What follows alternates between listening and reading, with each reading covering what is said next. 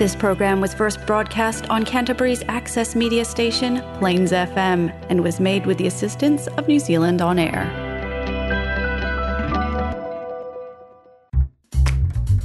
It's time to be taken on a journey on the DJ Mack Travel Show, only on Plains FM.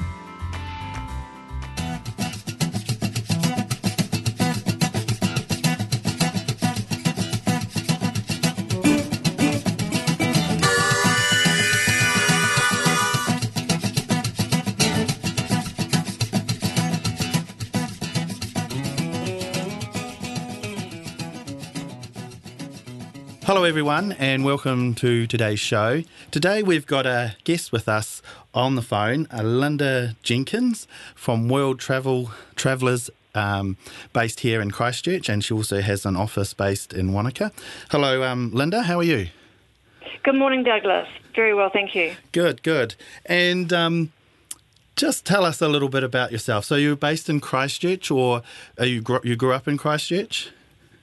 Yes, pretty much based in Christchurch, although I have spent time away, a couple of years in LA, a couple of years in London, a couple of years in Australia, as you do, but always came back to Christchurch, always came back to New Zealand, but yes.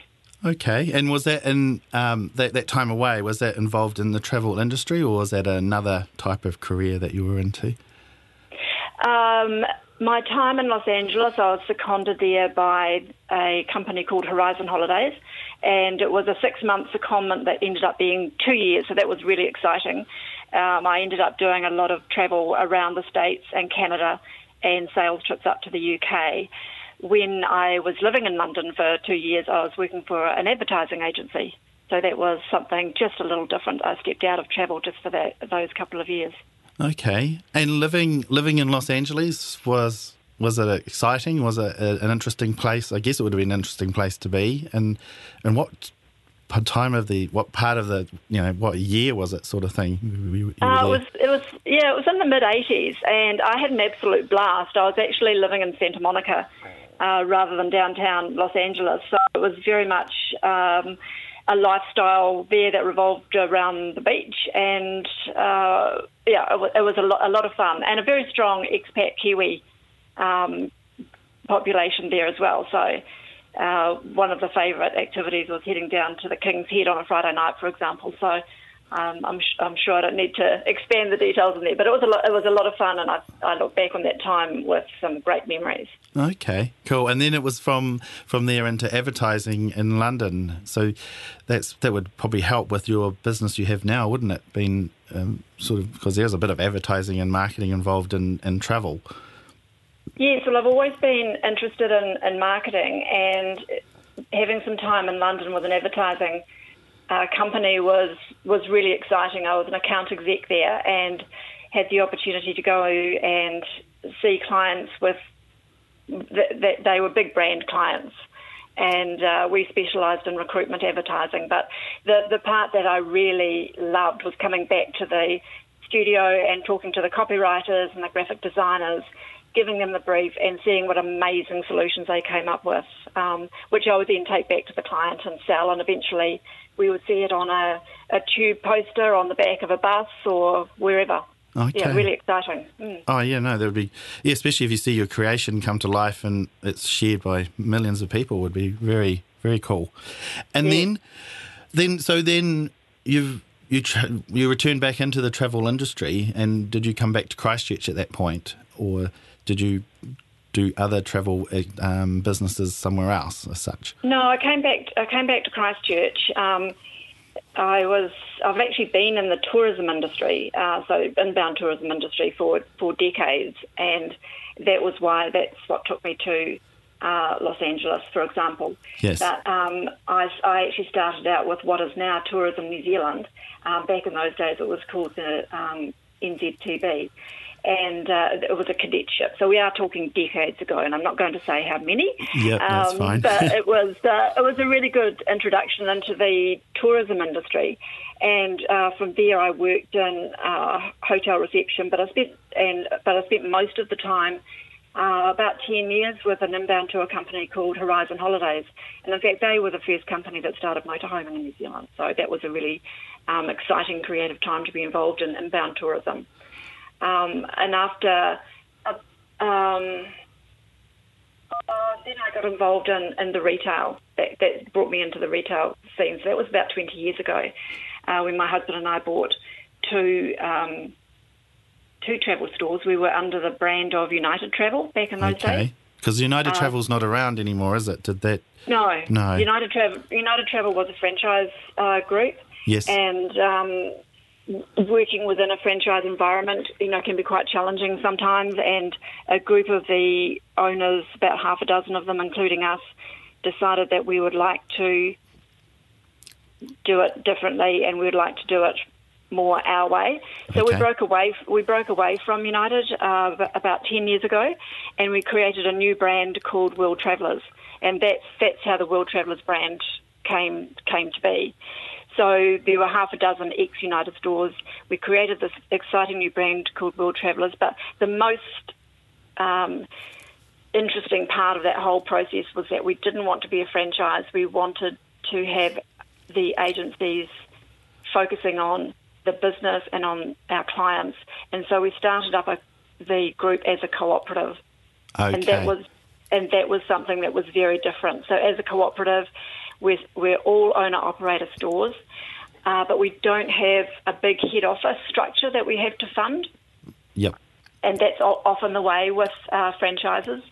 So we have a very slim trim head office in Auckland, which actually consists of 3 people, and we have 24 stores now throughout the country, all owner-operated, all working under the World Travellers brand.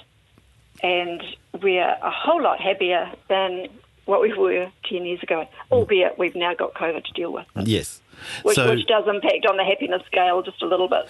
Yes. Yeah, well, we're going to come to parts of that. So with the co-op arrangement, so everyone's in, do you sort of have a plan to follow, or do you sort of individual stores can go in a different direction? Or we pretty much work to a plan.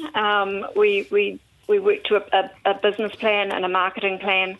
What the cooperative model means, though, is that all the earnings and the revenues, they all stay with the owner-operator. They don't go to fund a big head office. So that's the big thing for us. But it also means that as owner-operators, we can be individual. We can customise, for example, our marketing on our own local scale. So what we do, for example, with World Travellers in Christchurch could be a bit different to what we do with World Travellers in Wanaka. But the overarching theme or the plan is always there to guide us. Right. And you sort of can do, like if we walked in there into your store here in Christchurch, or we would be able to talk to you about basically a basic holiday, say to the Gold Coast, or we might want to do something quite extreme like walking through the Himalayas or something in South America or something outside of the normal tourist path. That's what you normally experience as well. You have a mixture of quite a variety of simple package deals to something that can be quite tailored to the customer's needs, and is probably not something that everyone would want to do. Well, we find with World Travellers that we tend to attract clients who perhaps want to do the off the beaten track. They do have very exciting ideas about what they would like to do, what their expectations are out of their trip. Kiwis, we are very intrepid and very resilient travellers, so sometimes we do get it into our head that we'd like to do some really, cool things that aren't often visited, and that's where World Travellers stores, the consultants can really step up and make those trips happen, make those dreams come true. But if we have clients that would like to do a shopping spree in Melbourne or a beach blob on the Gold Coast, absolutely fine. We can organise those. What we do find also that we often cater for family groups. Sporting groups, for example, they can be sometimes a little bit tricky to organise when you've got sort of groups of people travelling together. Sporting groups quite often have special luggage requirements because they might have more equipment to travel with them. families. Yeah, it's making sometimes it's those slightly harder things that you can't quite achieve by clicking around. Yes. Can achieve it by having a relationship with a really good travel consultant who can ask the questions, know what your expectations and needs are, and then deliver the best solution to meet those.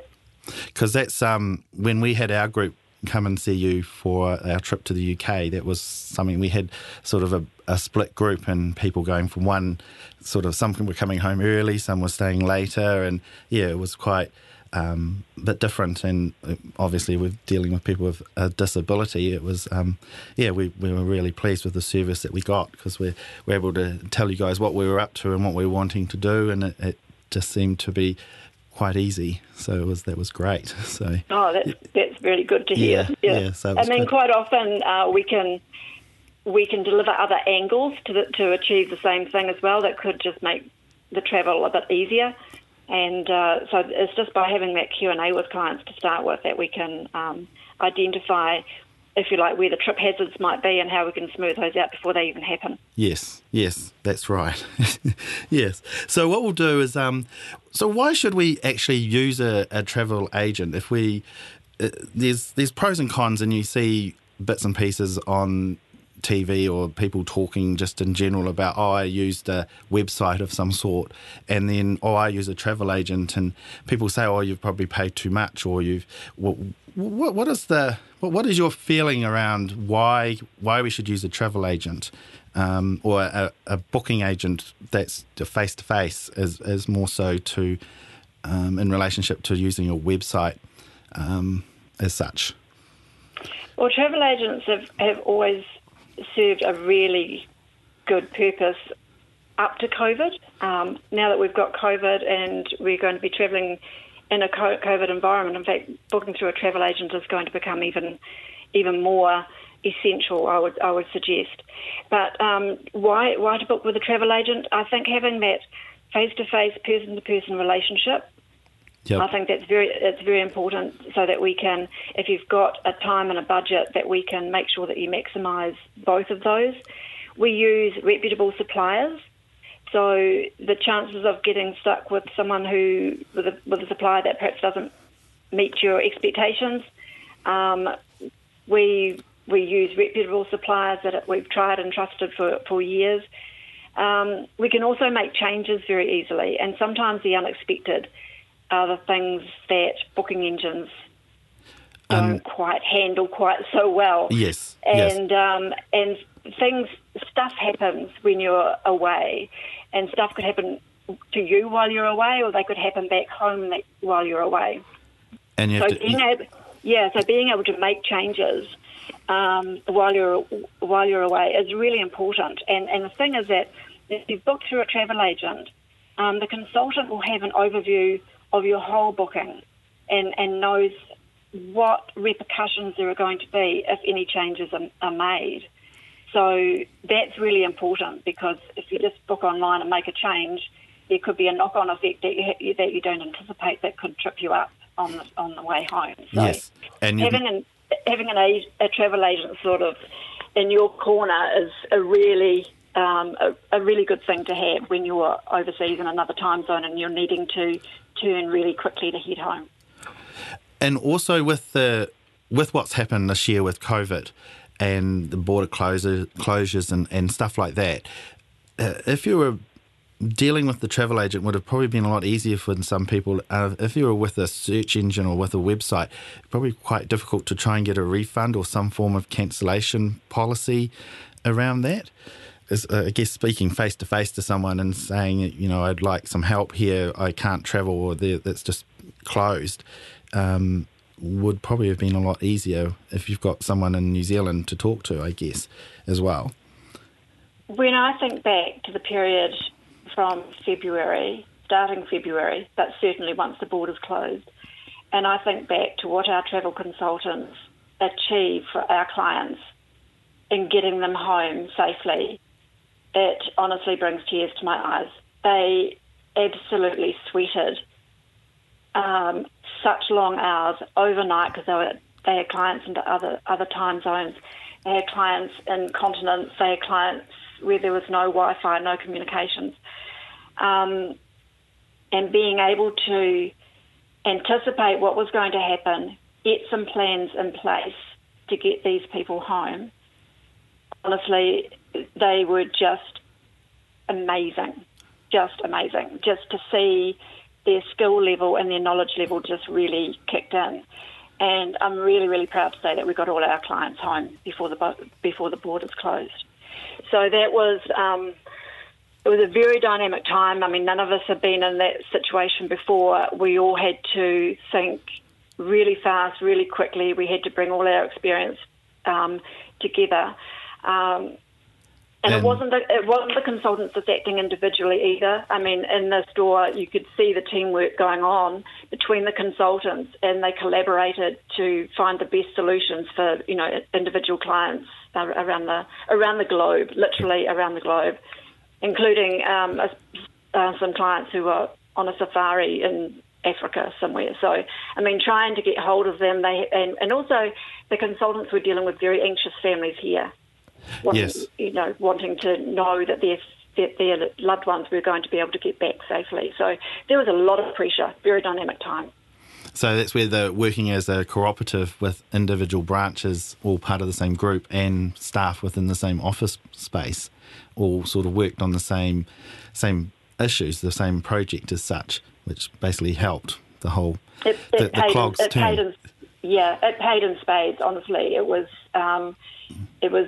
very dynamic. But to see all that expertise come together under such a pressure cooker environment, huge respect for travel consultants. They are worth their weight in gold.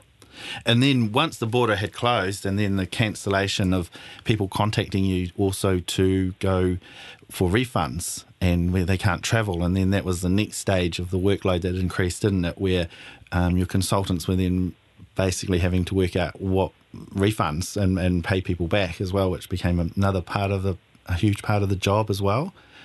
This is still ongoing, actually, yes. Douglas, which is surprising to many. Which is surprising to many people that everything hasn't all just been done and dusted. No, I would, as an industry overall, I would say that we're probably about 80% through the refund and credit processing. So there is still a bit to go, and it's been a Herculean task for travel agents. Yes. Absolutely. It's been frustrating. It's been time-consuming.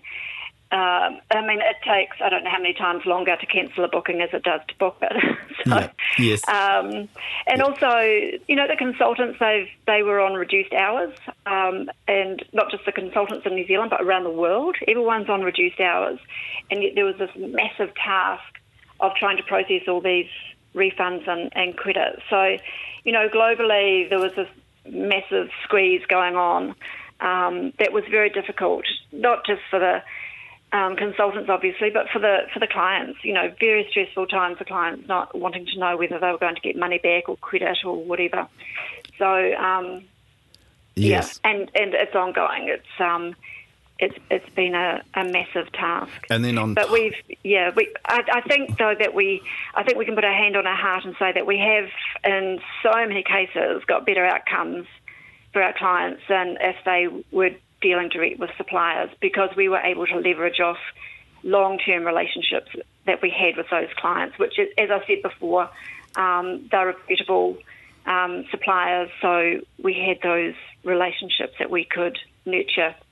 And you also want to continue that relationship, because we are eventually, this is going to end eventually. And so, you know, those relationships will continue and those suppliers will still continue. So that's an important part of the business as well, isn't it? So, yep. Yes. Yeah. So I guess the next stage is, where do you see the future with New Zealand, Australia and the Pacific? How do you think that's going to, because we're sort of hearing now that the bubbles are going to start opening with Pacific Islands and Australia itself. So how do you feel about that? What do you think is going to happen there?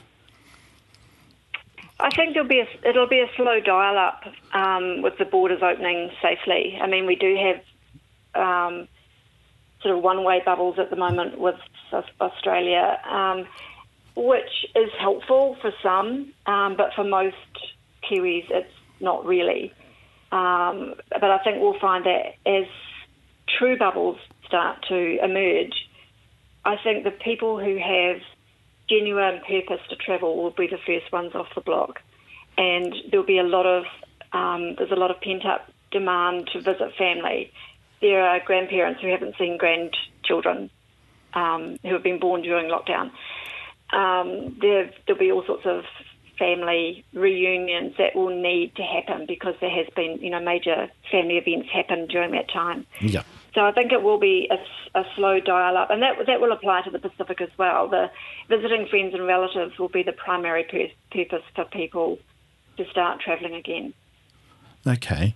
And then I guess the next stage is Air New Zealand has basically said that they were going to become a domestic carrier, and that appears to have what's happened. The other day I noticed there was a flight from Christchurch to Los Angeles, but I'm not really sure how many passengers they had, if it was all just freight. But when we start talking about overseas travel, such to Asia and North America, South America and Europe, how do you think, along the same lines, it'll be just essential travel first, and then people will sort of take a leap of faith of stuff and decide, right, we're going to go and see how it happens, sort of what happens? I think yes. I think the answer is yes to that. It will be the first to travel, even to those mid and longer haul destinations, will be those who need to travel. So they have a purpose. So it could be business that will take them there. It could be research. It could be education. So there'll be some underlying purpose that will see them, I believe, move first. That's sort of what research is saying, that they will be, because they have a purpose, they are prepared to take on the extra head mindset, if you like, of dealing with the new way of travel. Yeah. And whereas if people are just wanting a beach flop on the Gold Coast or whatever, I think that will become very easy very soon. But they might not do a beach flop, for example, in Rio. No. It would be another purpose that would take them to Rio or Buenos Aires. Okay. And when it comes to the actual, because over the last, say, 10 years, we've been very lucky in New Zealand. There's been quite a lot of airlines flying into New Zealand or sort of stopping over, it's like from Los Angeles, Auckland onto Sydney, and also South America airlines have been doing the same into Auckland and into Australia. A number of those airlines are not going to be there anymore. So would we sort of be able to anticipate that there'd probably the price of the flights to long-haul flights would probably creep up because of the lack of competition within the marketplace?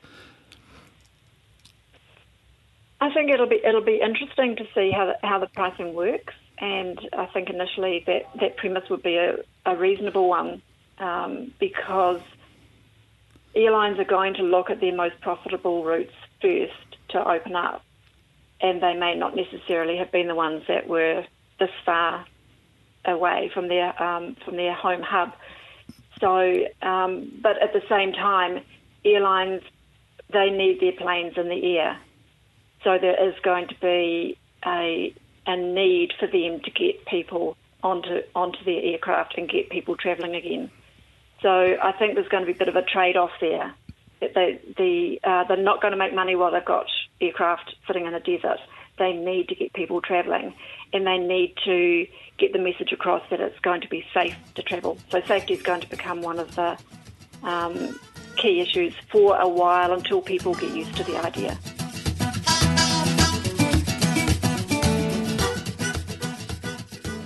Sorry to say we've run out of time with Linda just at the moment. We are going to carry the interview on into the next show in a fortnight's time.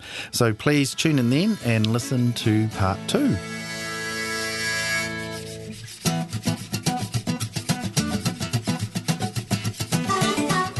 If you like today's show and would like to hear it again, please go to plainsfm.org.nz and download the podcast by searching the DJ Mack Travel Show. If you would like more information and would like to talk to someone, maybe myself, then please call us on 0800 196633, and that's at Identity Tours here in Christchurch. Thank you and have a good week.